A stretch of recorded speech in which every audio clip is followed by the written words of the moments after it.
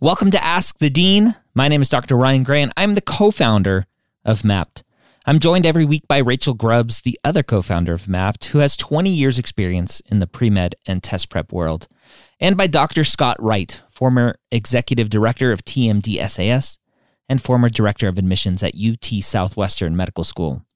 Ask the Dean is a weekly Q&A we do live exclusively for our MAPT members, and this podcast is a recording of that session so that everyone can benefit from that knowledge. Let the knowledge flow. Ask the Dean, episode 81, with my best friends, Rachel Grubbs and Dr. Scott Wright. How are you two doing today? Hello, hello. Hello. Hello, hello. Dr. Scott Wright, former director of admissions at UT Southwestern, retired executive director, TMD SAS. Yep. Kind of the man, the myth, the legend. Whatever. You know it all.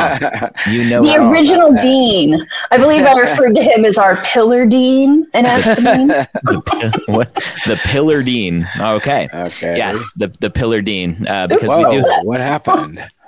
Somebody clicked something. Okay. I didn't click anything. I don't think I did, but okay. Maybe I did.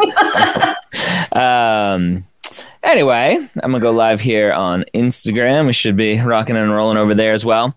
Nice. And Rachel Grubbs, MCAT test prep experts, pre-med experts, everything experts. All around awesome person. What's going on?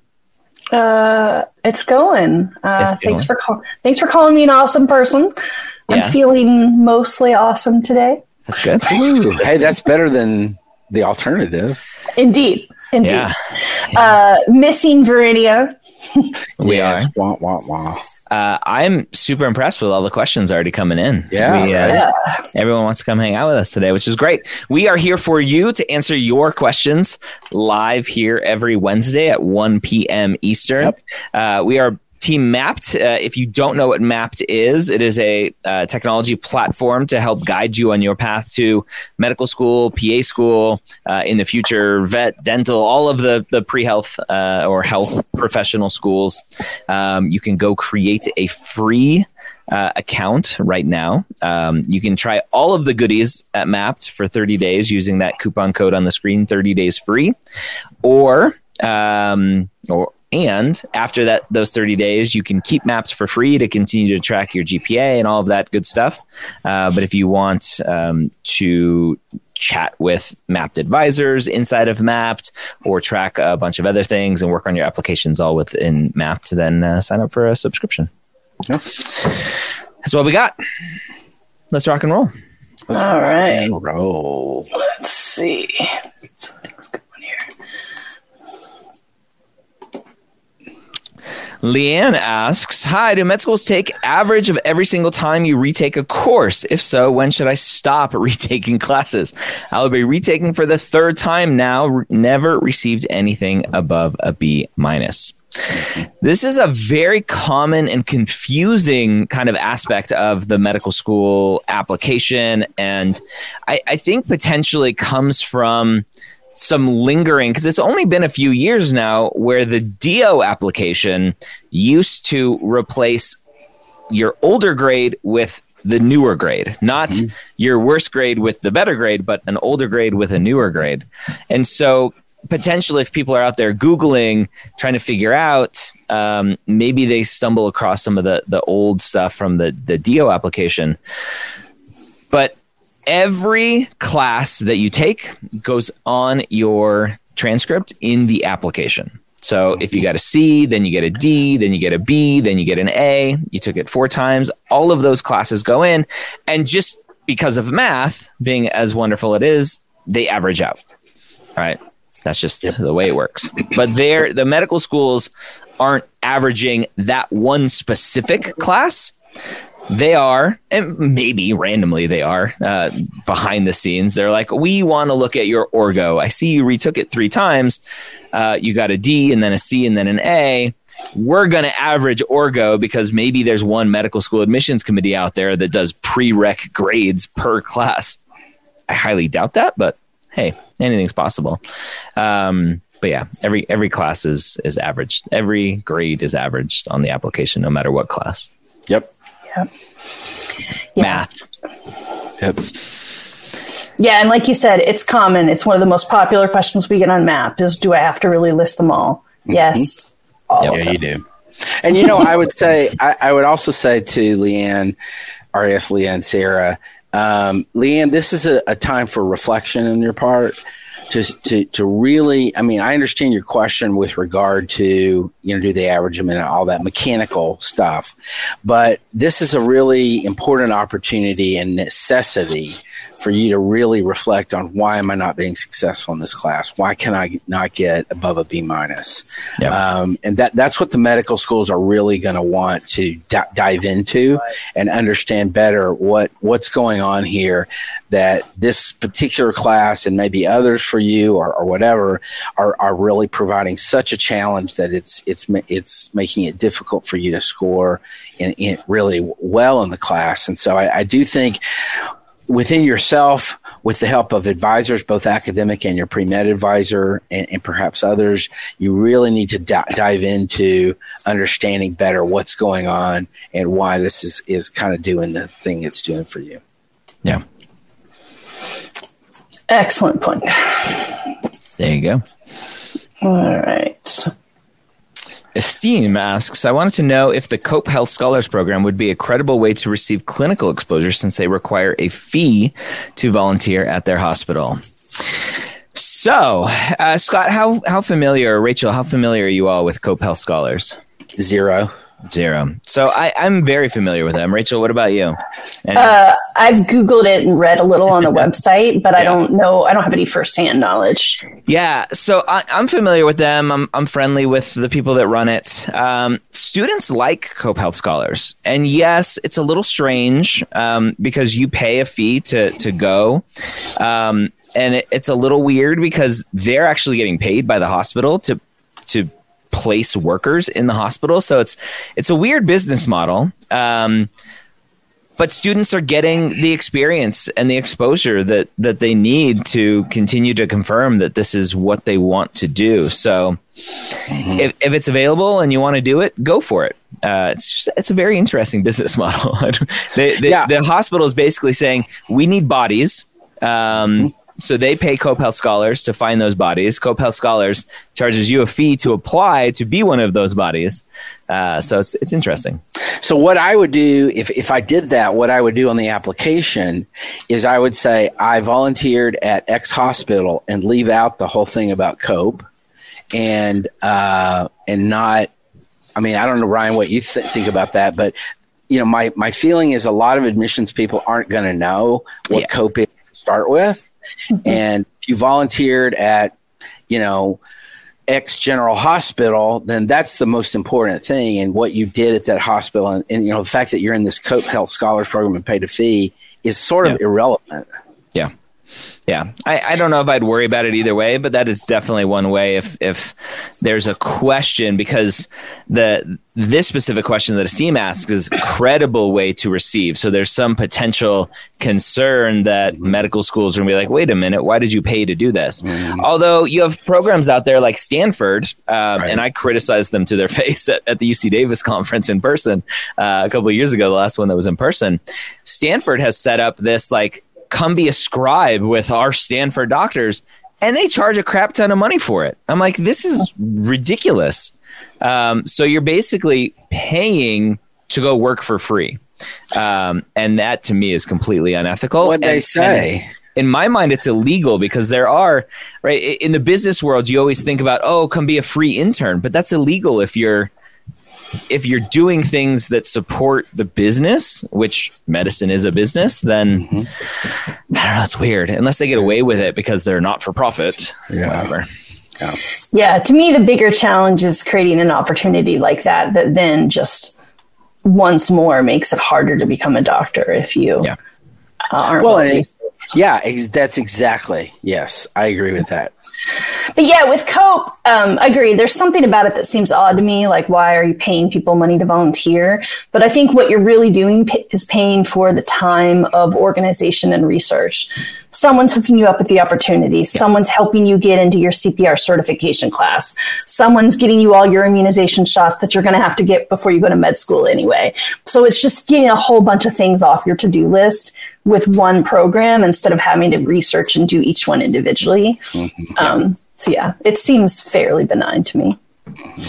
Yeah, so they charge an application fee and then a tuition fee as part of it, and I think their reasoning behind it is and don't quote me on this, but I think the tuition fee goes towards an actual certificate that you get from, I think, UCLA maybe. So their reasoning behind the application fee, the tuition fee, is the academic side of it. Don't quote me. All right. Well, co-Pell Scholars, you got some airtime from us today. Yes. Not sponsored. It was just a question. Not sponsored. I know lots of people have done it and lots of people that love it. So, Sean, is this clinical? In our next installment of Is This Clinical? I check in patients, screen for COVID, take them to their doctor, provide companionship to them since no family is allowed in the clinic, and usually it's their first time getting chemo. Dr. Scott Wright, what's behind door number 1? I would call it clinical. I think you could make an argument the other way, but I would say if I was putting this on the application, I would call it clinical. Yeah. Rachel, what do you think? Yeah, COVID screening. That sounds clinical to me. Yeah, COVID screening, hanging out with them. It's a little bit less than what's your insurance card? Okay, go have a seat. See you later. This is a good one where students very much will have this where it's like, is it, isn't it, kind of on the border. And then you look at their activity description and it's all the admin side of things. Like, oh, just focus on the clinical side of things. Right. You are the director. I used this analogy the other day, or metaphor, or whatever it is, the other day, because a director's job in a movie is to tell you, the viewer, the watcher of this movie, what to look at. Right. And so I don't like, if you go on YouTube, you can do, if you have like a VR headset or even on a regular computer, 360 camera and 360 videos. I don't like them because as the viewer, I don't know where to look. I don't know what's coming next. And the director tells me where to look. That's where the camera is focused. They're telling me, watch this. There's something happening here. And so you are the director of your activity descriptions. Let the reader focus in on what you want them to look at. Absolutely. Excellent point. Yep. Oh, we can't hear you anymore. Oh, Ryan went away. Hi, sorry. Distract. There we go.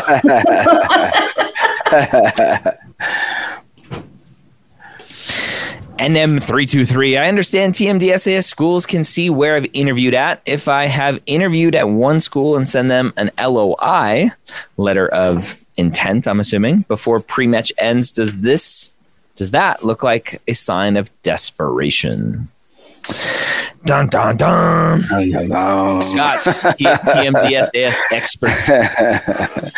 So yes, you're accurate that the schools know, the TMDSAS schools know where you've applied within TMDSAS. They know what your status is at each school, whether you've interviewed or been made an offer or, those types of things. They know all of that.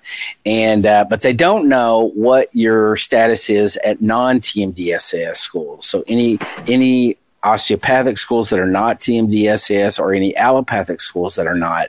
So I don't think that a letter of intent is going to look like a sign of desperation. I think, you say it the way it is. I interviewed at your school. I enjoyed it. I think I would do well within your curriculum, and I would come if you made an offer. So I think you give the schools maybe sometimes a little bit more credit than they're due in terms of how much they're really going to ponder these types of questions. And so I think, you just do it and they're going to take it at face value. So I wouldn't worry about that. Yeah, there was a Reddit thread recently about like, don't send update letters because that's the surest way of getting a rejection 2 weeks later. And a bunch of people chimed in and be like, yep, that happened to me. That happened to me. Right. I think as pre-meds, we need to start practicing science. The correlation doesn't equal causation. Correct. Correct. It's amazing to me how students can go through 4 years of science curriculum and not get that. Yes. Oh, well. Yeah, well, it's funny. It's the irony of we're always saying your story matters, but man, do people love anecdotes, right? And anecdotes are great for getting a feel for a situation, but they are not accurate sample sizes of data. That's right. That's exactly right. Maybe you go back and take stat again. N. Would schools theoretically offer a student less money in scholarships, merit aid, if you have submitted a letter saying that you fully intend on going to that school if accepted anyway? So a kind of a good follow-up to our letter of intent conversation. This comes up all the time. When students on Reddit, Student Doctor Network, etc., are talking about one of the downfalls potentially of sending a letter of intent is basically like, I am professing my love for you, therefore you don't have to do anything to get me to come. Then the argument is, why would I do that if the school will then withhold scholarship or bait, really, to say, come to us, and here's why you should come to us, because we're giving you $20,000. What do you think? Well, I mean, so my opinion here is, and I can just be honest about how we did it at Southwestern and what I know of other schools and how they approach these questions, that there is, yes, merit aid and scholarships in part are for the purpose of attracting students to their school. And I say in part very, very intently, because the schools are not just, I mean, what I guess what I'm trying to say is, at least in my experience, the schools are also trying to do what's right by the students.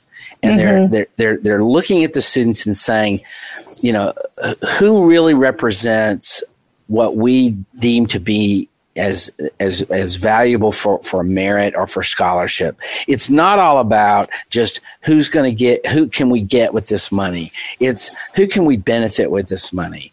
And I think that what the medical schools are trying to do is reduce it for all students as much as possible, the amount of debt that they're going to incur during their experience. And so I don't think that, I understand the question, but I don't think that it makes the schools sound very sort of kind of, I don't know what the right word is. You know what I'm saying, Rachel? I mean, it makes the schools sound very evil or very, focused completely on their own interests. And that's just not how it works. Right. Yep. So that's my opinion. I just don't think that you should worry about that part of it. Theoretically, I guess that's possible, but in practice, I really don't think that's how it works. Yep. So. All right. Yep. Let's see here. So FIDAT asks, most of the med schools I looked up have Orgo 2 as optional, aka they require 2 years of chem, Gen Chem 1 and 2, Orgo 1, and Biochem. Why is Orgo 2 still pushed as a prereq? I don't want to take it if it's not required. Thoughts? So yeah, my thoughts for that are, be careful when you say most of the med schools you looked up. I mean, there's 236. That might be true for the schools you've looked up. Generally, the rule of thumb is that you still need to get a year of general chemistry, a year of organic chemistry, and a semester of biochem. It does vary. There are some schools that are now saying, exactly like you said, 1 semester of Orgo, 1 semester of biochem. I've also still seen schools that are saying 2 years of Orgo and aren't actually requiring biochem, although they might recommend it. So there's a lot of variation here. And I think for now, you should assume Orgo 2 is required unless you have looked up every single school you intend to apply to and seen that for your personal school list, and none of them are expecting it. Yeah, and I would also say that your undergraduate institution might require 2 semesters of Orgo to even get into biochem. Yeah. So, regardless of what the medical schools require, you might be required at your undergraduate institution to do the 2 semesters in order to even take biochem. So there's a lot of factors here. Yep. And good luck, because Orgo's tough. Right. All right. Tirth says, I will start my junior year in winter 2022. I've been a bio major, but now I want to change it to biomed engineering because I'm really interested in it. Do you think it's too late to change my major? Wow, that's a tough question, because particularly into an engineering major, this is a question that you really need to delve into with your academic advisor at your undergraduate institution. Mm-hmm. The only reason I say that is because in my experience, a lot of engineering majors are almost 5 years to start with. And if you're coming into that as a junior, it may shoot you into 5, even 6 years to even just to do that. So, Tirth, you really need to visit with the academic advisor at your undergraduate institution and explore that with them and find out in terms of what the medical schools are going to look like. No, it's not too late. But, in terms of how long it's going to take you to finish, and depending on what state you're in, there may be state requirements that dictate how many credits you can accumulate before you start getting some onerous other, things tacked on. I know here in Texas, if you get above a certain number of credits at the undergraduate level, they start charging you out-of-state tuition rates. So, just be very careful with that and really explore that at your school. Yep. And good luck. Yeah, good luck with that. And if it really interests you, it might work out. But just making sure you know what your plan is. Yep, absolutely.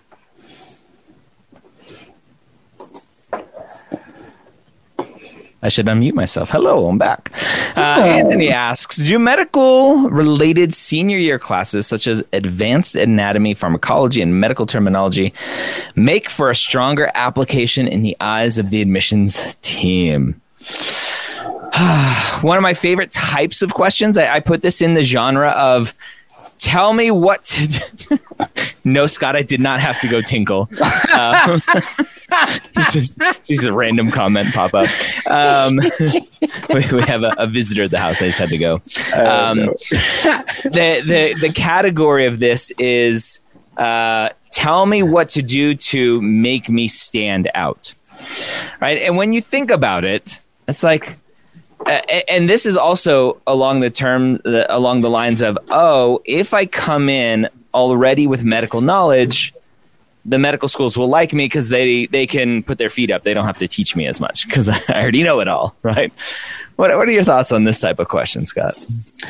Yeah, I mean, I think that, again, I think sometimes we give the admissions committees a little bit too much credit for how deeply they delve into the minutia of your application. To this point, he's taken, because at the time you're applying as a senior, you're going to be in your application year, or you're going to be in the year already, typically. And so you're going to only say on your application, I plan to take anatomy, pharmacology, and medical terminology. And planned on classes are not the same as I already took this and here's my grade. Yep. And so I think you need to, if you're interested in these classes, go for it. That's great for your own benefit. It's certainly not going to hurt your application, and it might help it, but I don't think you should do it for the purpose of the application itself. I think that smacks too much of check off a box. Yep. I took this, so I check off that box, and it's going to make me look good. So if you want to take it, but don't do it because you think it's going to look good. Exactly. Yep. Yeah, and don't do it because you think. My last point was, medical schools aren't looking for people who already know medical terminology, already know anatomy, physiology, already know XYZ. That's what medical school's for. Yep. Just sit at home and watch sketchy videos. Yep. Right. Now, I mean, I have heard students say, I want to take anatomy and physiology so that I'm seeing it again in med school, and that's fine. But yeah, admissions committee. Yeah. Different question. All right. Lowry, how badly does an institutional action warning, an unintentional plagiarism, kill an app in your experience?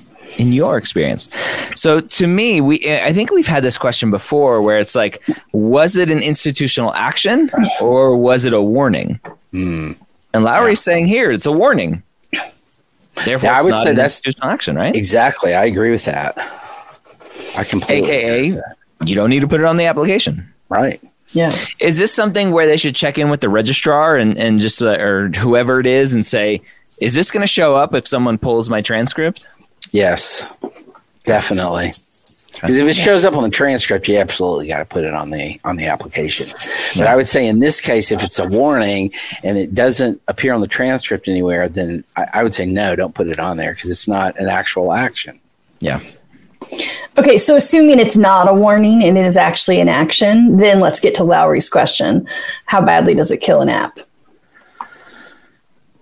No, I don't think it kills an app. Yeah. I think you explain it, particularly in this case where if they define it as unintentional plagiarism, then I think you just explain what happened and say, and again, Ryan and I both talk about this a lot, which is timing is pretty important. If this happened as a freshman, that's going to be, a lot different than if it happened as a junior or senior. But even in that case, unintentional plagiarism, to me, that says, I didn't mean to do it. I maybe didn't even know I did it, but I did it. And so I learned from it, and that's all I can say. So, yeah. That's interesting. So I read that the other way. I don't know how plagiarism could be unintentional.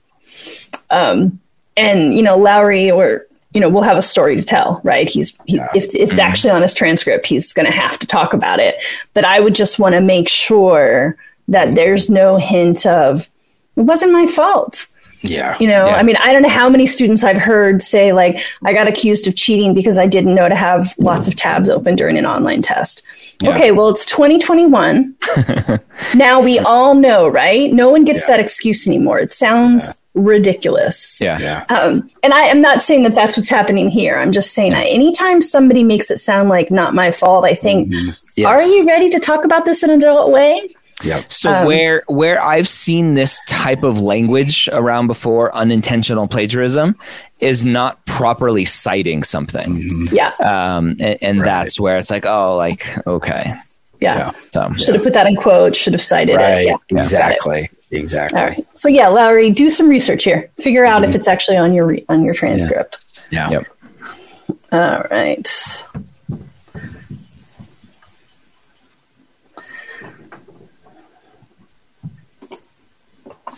Marie asks, I work as a scribe at a couple hospitals' EDs, and I do the medical school HQ e-shadowing. Should I try to find time for in-person shadowing experience too? See. Why not? Yeah. I think so. Yeah. I mean, I wouldn't spend like hours and hours and hours researching and trying and, running into a brick wall constantly and, just, really beating yourself to death about trying to get it done. But I put in some effort and see if you can do it. And if so, great. And if not, I wouldn't worry about it. Scribing is one of the easiest ways, I think, especially in an ED, to get shadowing experience. And some schools will say, oh, scribing, we kind of consider that shadowing, so don't worry about it. But scribing is easy because all you really need to do is say, hey, Dr. Smith, or hey, ER manager, whoever, supervisor, after my shift, can I stay an extra hour or two and just hang out? And instead of scribing, can I just tag along? Mm-hmm. Right. And you're already there. You're already allowed to be there and around patients and whatever. Mm-hmm. So that's the easiest thing in my mind to do. Absolutely. Completely agree with that. Tirth asks, I'm an immigrant and started a nonprofit in the fall of 2021 to assist refugees and immigrants in the U.S. I am scared it's directly not related to healthcare. Should I hesitate to include it on my application? Absolutely not. No, everything doesn't have to be medically related. Yeah. Especially volunteerism and, starting a nonprofit. That's cool stuff. Mm-hmm. Yeah. It's a big myth out there. It's like, the 15 slots on the AMCAS application is only for medically related things, and therefore I only have 4. Nope. Yeah. Not the case. We did a series, Scott led it, I guess 2 springs ago now, that was about the competencies that med schools are looking for. Yep. And there are lots of ways to prove those competencies. So activities that show teamwork, that show leadership, that show empathy, those things can come from pre-med or non-pre-med activities. Absolutely.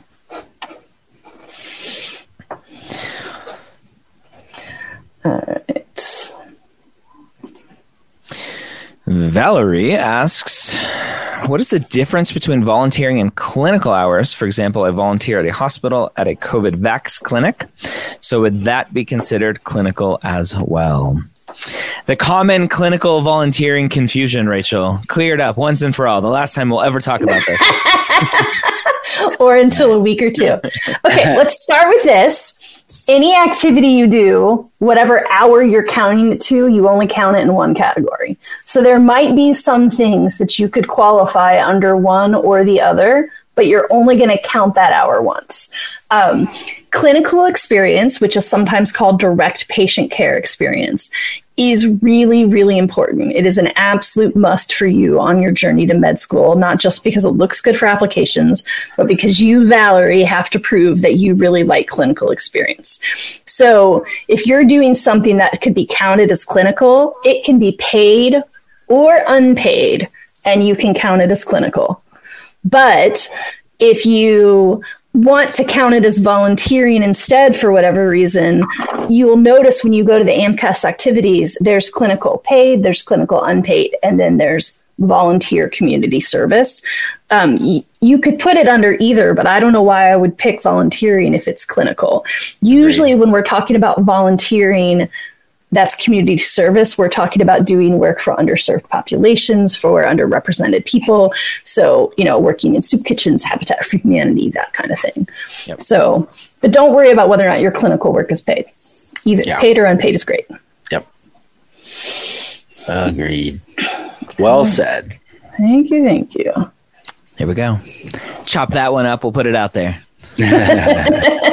Never answer it again.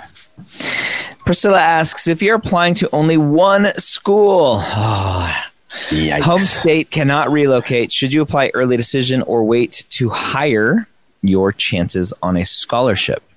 So again, this is very interesting. So this early decision scholarship connection is the same connection that students make with letters of interest or letters of intent and scholarship. Students will say, if I'm applying early decision, that's telling the medical schools that I really want to go to their school. Therefore, they have no incentive to offer me a scholarship.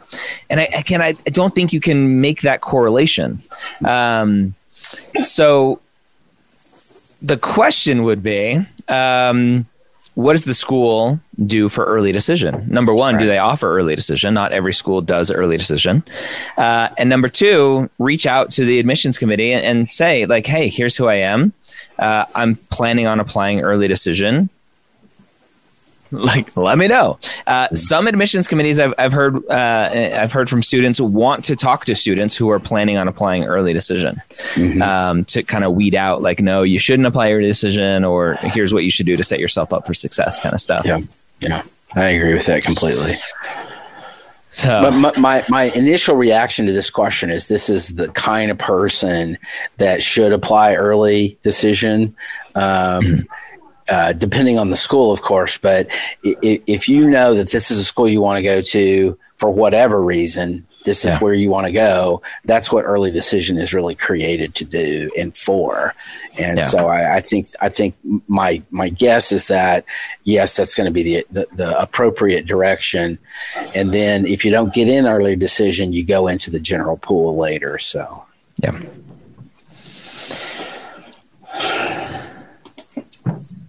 Caleb, I plan on retaking calculus for the third time, and I have to take statistics and physics in my postbac in order to get a PAC into a PAC DPT program. Okay. How will these classes help in a DPT or PA career? So I'm less concerned about the classes and more concerned potentially on where, at least where Caleb is in his training. Like, being a physical therapist and being a PA are very, very different things. Yeah. You need to figure that out first. Yeah. Yeah. I agree. And those classes don't help in the career. Especially calculus. I mean, especially, yeah. Stat probably helps a lot more than either one of the other ones. Geometry for maybe DPT, where you're like, oh, the knee and the angles and the... Right. Yeah, that is, unless I worked at an institution that offered a physics class on the physics of the human body. That's cool. That was really super cool. It was a very popular class, but it didn't count toward the physics requirement, which is kind of screwy, but nonetheless. But I agree with you completely. PA and physical therapy are very different. And you need to figure that out. Yeah. And almost none, if not all, of the classes that you take in undergrad have no bearing on your career. Right. So don't take it. I don't know if he's asking the question as in, wow, if I can't pass calculus 2 times, 3 times, whatever, therefore I'm not going to be a good PA or a good DPT. Like that, there's no correlation there. Right.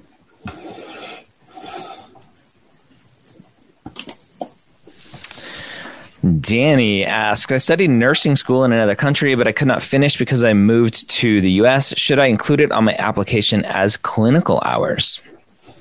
So, yeah, if you did clinical stuff, put it on there. Yeah, I agree. Yep. If your nursing school included rotations or something, that's great.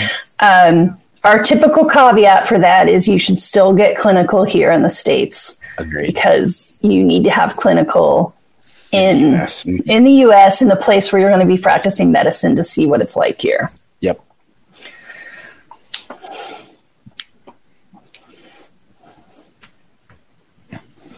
I'm pretty impressed, by the way, as a little side note, how many people we have watching us, just a few days before, Christmas, and we're in the midst of the holidays for a lot of different faiths. And so I'm very excited about how many people we got on the live show today. Yeah, well, they don't have exams. They're done with school. Right. They got a little more free time in the day. Yeah. Maybe they're on Instagram at the mall. They're halfway watching that, halfway looking for presents at the last minute. IG's actually slacking. There's only a couple people on IG. Usually it's a lot more. So I'll hang it on YouTube today. Leanne, back again. I have 120 credits. Is it beneficial to get a postbac or SMP, currently sitting at a 2.4 cumulative? All right. So Leanne's asking the right question. She's like, I know my 2.4 is not good enough. What do I do next? Dr. Wright, the historic SMP versus postbac question. Yeah. So the first point I would make is the question says, is it beneficial? Absolutely. With a 2.4 cum, you're not going to be going anywhere. You need to show that you can do the work at a high level. Now the question becomes: do I do it in a postbac program, or do I do it in a special master's program? And I think that an argument could be made either direction on that. I I like undergraduate postbac programs, but I'm not saying that I'm opposed to SMPs. Some SMPs are great, and some postbac programs are great. I think there are some postbac programs that are created as cash cows for their undergraduate institution, and I've seen some that I wouldn't really want somebody to go to because that's why they were created. Mm-hmm. And I don't think they really do what they anyway, I have a bad attitude about that. I'll admit that up front. So, but I would say look carefully. There's a lot of postbac programs out there to look at and to evaluate and see what's what. And, but yes, the first question is yes, it's beneficial. The second question being undergrad postbac or SMP or whatever. And I would just say you need to look at it. Some of it depends on your financial aid. If you're in an undergraduate program, if you've maxed out your undergraduate financial aid in terms of federally funded stuff, then you may be forced to go into a special master's program because other financial aid comes available in graduate programs. So there's that piece of the puzzle that you need to consider. And the postbac programs or SMPs can help you kind of think through that and evaluate that. And so I would say you need to look at all of it and see what's going to be workable and best for you. Yeah. Yeah. And I just realized why there's nobody watching on Instagram because my sound setup, I did something different today. Nobody could hear. They could see us, but they couldn't hear anything. Well, hopefully they saw that rolling bar that said, come join us on map.tv over on YouTube. Yeah. I had a pinned comment there too that said that. That's funny. Caleb asks, I'm currently preparing to apply to medical school in the next cycle. I took several classes before going to college, so I'm graduating a year early. This means I will be applying at the age of 20. Is this a bad thing? We get this a lot. 17, 18, 19, 20, and some of those go-getters out there who are trying to hurry up with their life. I don't know why. They're rocking and rolling. Scott, what are some negative things that could come from a younger applicant? Well, I think applying as a 20-year-old is a lot different than applying as an 18-year-old. It will be viewed very differently. And, I remember one year at UT Southwestern, we had triplets that were 16 that applied. And, incredible. Obviously, they're incredibly intelligent and all that stuff, but that was too young. And we then made the rule that you had to be at least 18 to even apply. Mm-hmm. And so, but 20, I wouldn't worry about it too much. The big thing is always going to be maturity, and they're going to be looking very much deeper into the application to see what you've done. They're going to look very closely at the letters of recommendation to see if they have anything to say about level of maturity or, abilities to communicate well and to act appropriately, that kind of stuff. And then the interview is going to be very important, as it is with everybody. But one of the things in the interview of a younger student is going to be looking at is the level of maturity as displayed in the interview. Yeah, my biggest thing with younger applicants is usually, have you had the time to confirm? Have you had the time to get the clinical experiences that you can then write about in your essays and talk about in your interviews? Yep. Mm-hmm. Okay, Erica, I thought you did that intentionally to get us to tune in on YouTube. That's a good trick. Maybe that's why we have so many people on YouTube today. Next time I do it, I'll be like, no sound for you. Come to YouTube. I'm here, but you can't hear me. I think you give Ryan a little bit too much credit. Yes. I'm kidding, everyone. I'm not being mean to Ryan. Well, maybe. Iaguayo, if you want to attend medical school to become a physician, but another goal for my MD is to later in life become a dean of a medical school, is it bad to mention this? Interesting. What do you think? We need all types of people. I would say, so to that, I would say I would not mention that your goal is to be a dean of a medical school. I would reframe it to say, I'm interested in medical education. I would be very interested in going into working at a medical school in the medical education part of the field and really work with students. And, I would frame it that way as opposed to, I want to be the dean. I want to be the boss. Yeah. Oh, power tripper, huh? Yeah. Yeah. That's interesting. Yeah. And I mean, right, exactly. We definitely need people in medical education. This reminds me a little bit of when people say, well, I know I want to be a trauma surgeon and it's the only specialty I want to be in. So should I put that in my personal statement? Well, I wouldn't put it in your personal statement because that's not what the question asks. But also just keep in mind that med schools know that usually once you get to med school, you change your mind about how you still want to be a doctor, but you change your mind about what kind of a doctor.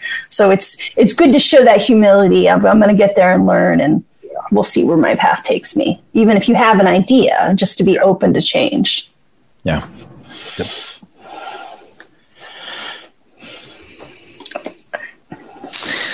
Guardbot, bachelor's grad 3.1 cumulative GPA from a foreign institution with lots of clinical and research, just got admitted to a U.S. university and allowed to read as a freshman undergrad to continue or to apply to medical school. I have no idea what that question is. Oh, so by read, he just means start as a freshman undergrad. Yeah. So I think what Gard is asking is, can he apply to med right now, or does he need to take courses at a U.S. university? And yeah, you guys are nodding, right? So Gard, unfortunately, U.S. med schools are very biased against foreign education. So unless that foreign institution is Canada, you are going to have to take some credits at a United States-based college or university before you can apply to med school here. Yeah, 90-ish. Yeah, at least, yeah. So yeah, I would just plan on getting another degree, frankly. Mm-hmm. I mean, yep. Good luck. Sorry, yeah, and the other degree potentially comes with the benefits, depending on how you've done it already. If you have, or maybe you haven't, you don't have to transfer those credits from your international institution to the U.S. Therefore, you can start here with a clean slate, get a 4.0, and then that nobody knows about the 3.1. Yep, that's exactly right.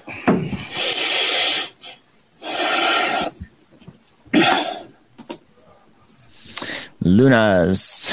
Due to COVID, my school allowed us to opt out of getting letter grades and receive an S for satisfactory instead. How would that count towards cumulative GPA for medical school? It won't.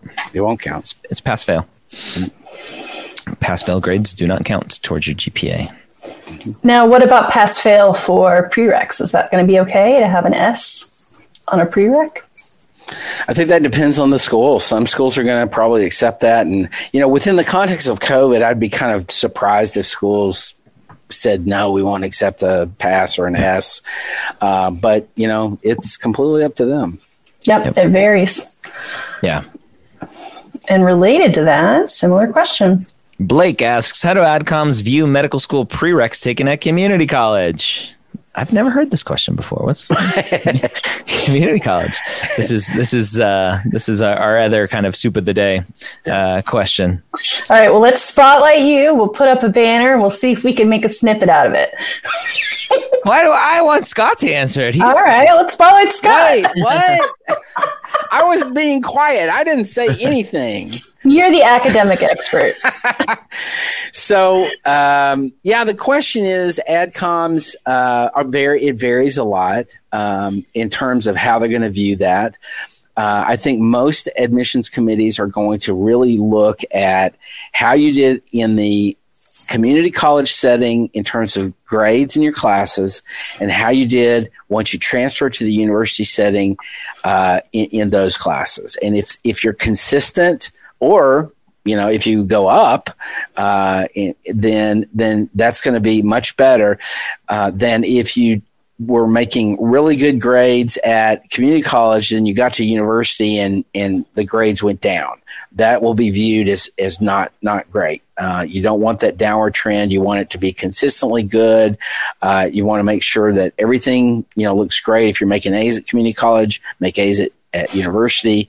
That's the goal there. But generally speaking, I think they're going to view the community college grades within that bigger context and try to understand you as a person, not necessarily just, oh, he took community college grades or whatever. They're going to really be looking at the bigger picture of it all. Great. Thank you. Absolutely. Let's see. We're getting a lot of Merry Christmases and Happy New Years, which is nice, but I'm just looking for other questions. Here we go. Mantos. Hey, Mantos is back. My prereqs. If I'm pronouncing that wrong, let me know. My What? Hey Green did a video a few weeks ago that was like ladyfingers, Mantos, and now that's just, I assume that's a reference to that TikTok, but that's also a very niche response to that name. You also love Hank Green, so I do. I love me some Green brothers. Yeah. Did you listen to their interview with Ryan Reynolds? Heck yeah, I did. Hank's had a crush on Ryan for years. I was so excited for him that he got to have Ryan on his show. That's funny. Well, a lot of people have a crush on Ryan Reynolds. I'm just saying. Mostly only straightish men who aren't as straight as they think. But yeah, a lot of people. All right, let's answer Manto's question. Mantos. My prereqs don't have the classic biolg or chem class codes. For example, my OChem class has a FDSC class code. Would AAMC look at all my class codes and wonder if they are science courses? You're not the only person from your school, Mantos, that has likely applied to medical school. So have no fears. What the AAMC does, Scott, you can talk about TMD SAS, but they have a team. Unfortunately, AAMC's team is very small because they're very slow with their whole verification process. But they have a team that will look at that. And if you literally are the first person from that school that has applied, they'll go, oh, I've never seen this course classification. I've never seen this specific course before. Let me go pull up the syllabus. Let me go talk to the school. Let me go figure out what they're teaching and if it qualifies for X, Y, or Z. Yep. That's exactly how it works. Yep. All right, here's a good one.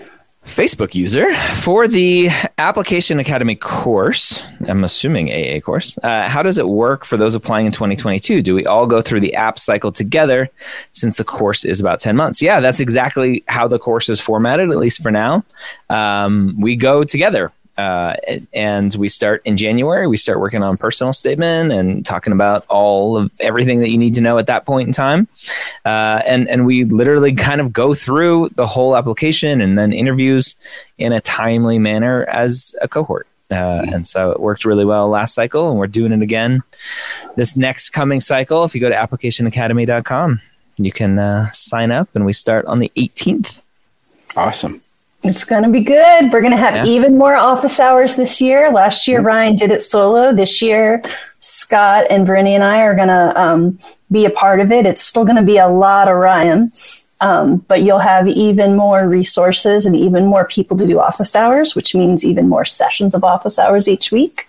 Try to make sure, although it's grouped, that there's as much time for live interaction as possible. Absolutely.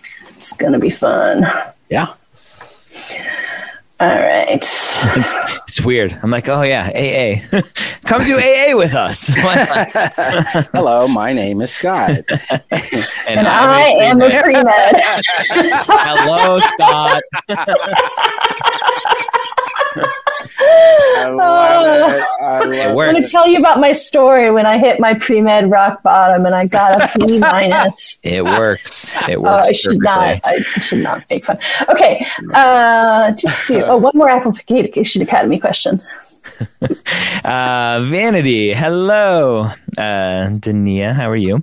Is there a syllabus for the Application Academy? I already have a January schedule and want to adjust ASAP. So not a syllabus per se, but I don't know if I put it on there already. I know I was working on, we're switching platforms for this next coming cycle. So I put it on one platform, maybe not the other, but no, there's not. And I will get one in the Academy today because we have a rough idea of what that looks like. It'll be Tuesday Tuesday afternoons from 3 to 5 Mountain, 5 to 7, I think, Eastern. Friday from, I don't know off the top of my head. I was going to say Friday 1 to 3 potentially. Yeah. I think. And then Wednesdays, I think Eastern. 6 Mountain. Yeah. And then Wednesdays 8 Eastern for office hours. 2 hours Tuesday, Friday, 1 to 2-ish hours Wednesday, and then potentially TA office hours as well. We have a TA this cohort, which is awesome. Yeah. And I want to get back to more pre-med questions, but just while we're quickly on Application Academy, we will post that schedule on applicationacademy.com as soon as it's firmed up. And then all of the sessions are available for replay. So some of them are going to be kind of lecture-y, some are going to be group review, some are going to be open Q&A. There'll be a mix, and we'll make sure that you know the dates and times and that you have a sense. Things may change because it's like any class. Sometimes the syllabus evolves based on how people are going, but we'll make sure that people have an idea of what to expect. Yep. Yeah. Okay, let's see. Dietrich asks, I'm a non-trad working full-time as a scrub tech. It's very hard to find a volunteer position with my actual schedule. Where? Oh, they created a YouTube channel where they help people join the Army. Is that Oh, I see. This is a double. volunteering?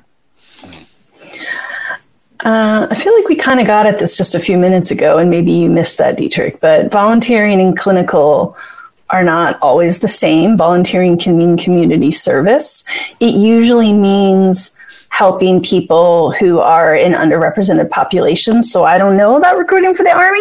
It's not really what I think of. I'm thinking about reaching out to groups of people and helping them and helping individuals, as opposed to recruiting for the Army, which you could see as potentially helping people find a purpose, but it's also helping the government. I don't know. I don't know that that's what I would think about. I'm thinking about things that are more like, look around your town or city or state. Who's really in need? What are you doing to help those groups? Yeah. That's what I think of when I think of volunteer. My guess is that starting a YouTube channel was to be like, I'm going to blow up a YouTube channel and get lots of AdSense advertising to make money, which is obviously not volunteering. But yeah, to your original point, Rachel, my guess is that the question is, I work full time in a clinical setting, but I don't have time to get volunteer clinical, and you don't need to do that. Yeah. The clinical can be paid or free. Yep. Right. Cool. One more quick one. Cool. Jessica asks, any advice for ending the personal statement? I feel like I know what I want to write about, but I'm not sure about tying it together and writing the ending. So there's this random book I found at the bookstore one day. I don't know who the author is, but it looks pretty good. The Premed Playbook Guide to the Medical School Personal Statement. The conclusion is kind of an important part of anything. How you finish strong. But yeah, my how I teach students, how I tell them to write a conclusion is to go big, right? Big picture, what are you hoping to accomplish as a physician? I often tell students to think about, what do you want your patients to say about you when you retire? Think kind of grandiose in that way of like, you are going to give me a diploma that will allow me to practice medicine. And here's my vision for how I'm going to take that and impact people. Love it. I love it too. And it's a good reminder that, hey, if you want more help with your personal statement. Application Academy.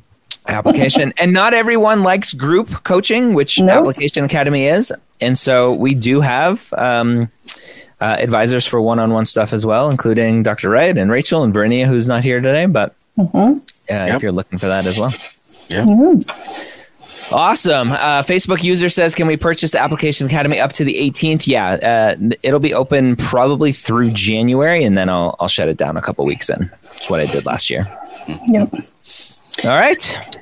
So this is last Ask the Dean of 2021. We're going to take next week off. Wow. So as always, we love having you here with us, and we'll look forward to seeing you on Wednesday, the 5th of January. Yeah. And happy holidays to everyone out there. Happy holidays. Yeah. Yep.